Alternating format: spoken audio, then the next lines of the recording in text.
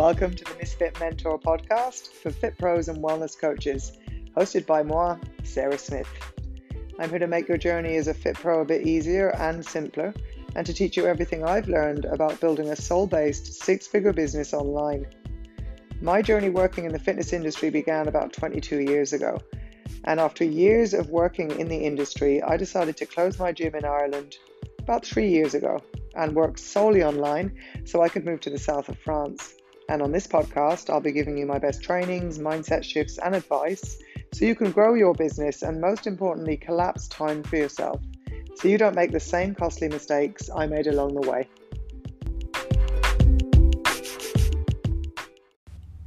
Hello and welcome to another episode, and today is going to be a short and sweet episode, but the inspiration for today's podcast just dropped in during the week when I was working with a client of mine. And today what you are going to learn about is the signs that you're struggling with perfectionism within your business and how you could change that around to help you to grow your business and to express yourself and in your content and in your videos in a way that you're not afraid of being imperfect. So I know that a lot of fit pros, a lot of personal trainers and wellness coaches are perfectionists, and they obsess over mistakes like I did for years, even when it's not likely that anyone else has even noticed that mistake. And then their self-confidence really depends on them being perfect. And more than often what happens, and this is all based on clients I've worked with, is they think in black and white. So it's like, okay, things are either good or bad, perfect or failure. And a lot of perfectionists will have really unrealistic expectations. This is what I used to do, like really crazy high standards for themselves. And then they'll beat themselves up when they don't meet them. And that can often be within the business, or also within their own fitness and fitness levels and practice. So what can often happen is that they put up a front that everything's perfect, even when it's not, because the thought of someone else seeing their imperfection is unbearable. And that's very, very tiring when you've got to do that all the time, especially on social media. So often what happens is, despite that quest for perfection, they don't feel anywhere close to perfect. I know that I never did. And so maybe they find it hard to accept being second best at something, and to them that's failure. Maybe when you're struggling with perfectionism, you can spend excessive time on projects because they're always perfecting one last thing. And I used to do that a lot.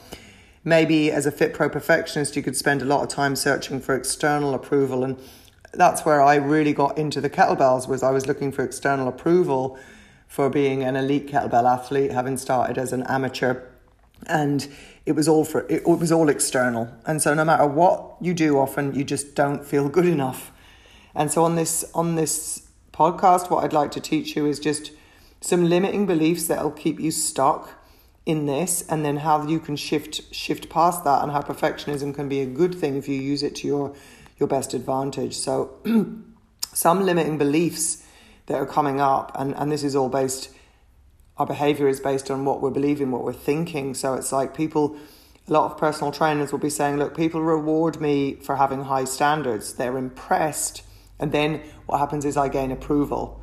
So if I don't have a high standard, I won't have approval. And that scares me. Another common limiting belief that can keep you stuck is that the only time you get positive attention is when you're striving for big things or achieving. And that was certainly me in the past, was like, whoa, I'm going to Russia to compete in kettlebell sport and I'm achieving this, this and this. And I thought, wow, that's a lot of positive attention, like in the press, for my family, for my friends, etc. And it wasn't true. It didn't mean I only got attention if I was, striving for big things. Another common one is, if I'm a mistake, then if I make a mistake, then I'm a failure. And that's why I used to think a lot in my personal training business and in my athletics was, I'm a total fucking failure and fuck up if I make a mistake here, which isn't true. Another limiting belief is that, if only I can make so-and-so and so-and-so proud with my achievements, he or she will love me and I'll be happy. And that's not true.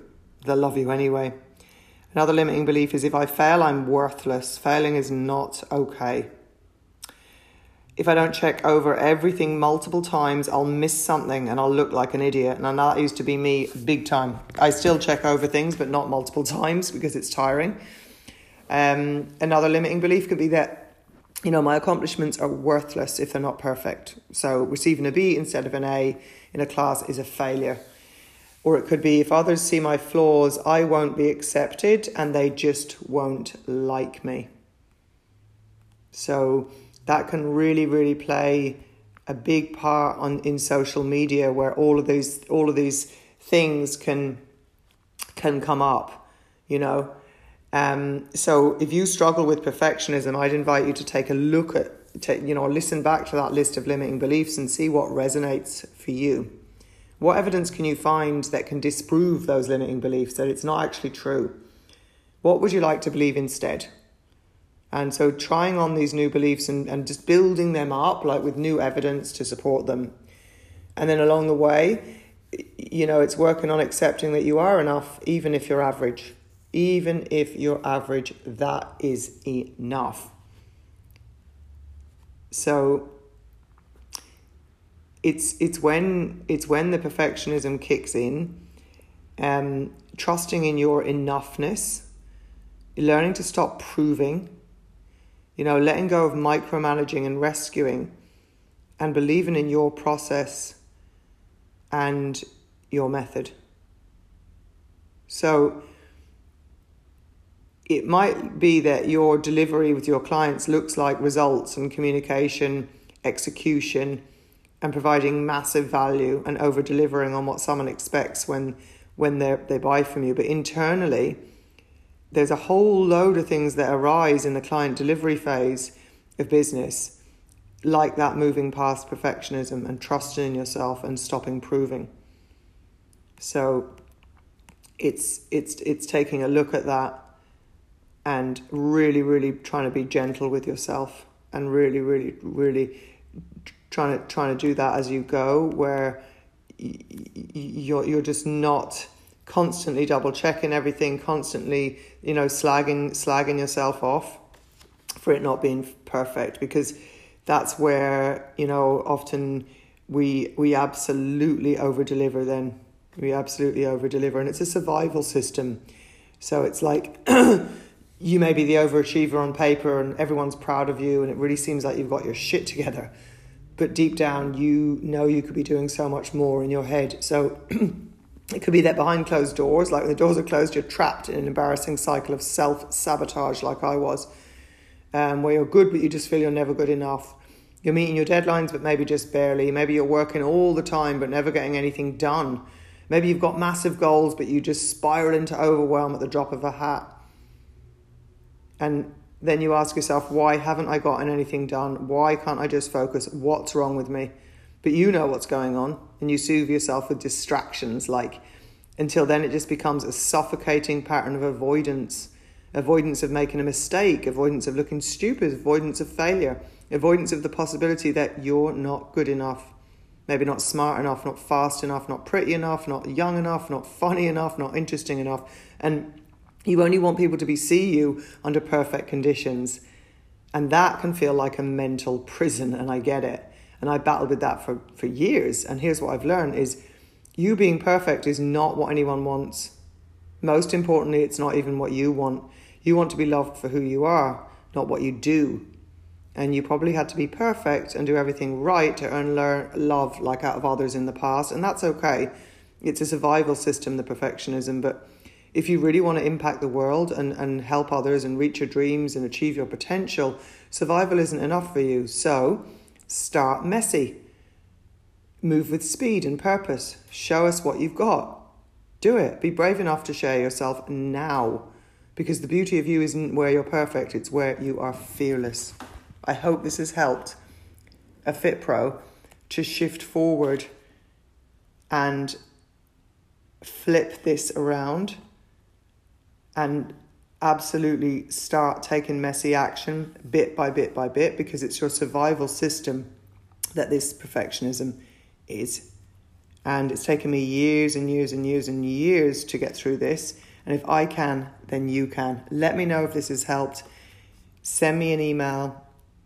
sarah@misfitmentor.com, or find me on social media and get starting on that that new way of doing, which is just doing in a non-perfect way, in a messy way, just moving with speed and purpose, and being brave enough to share yourself now.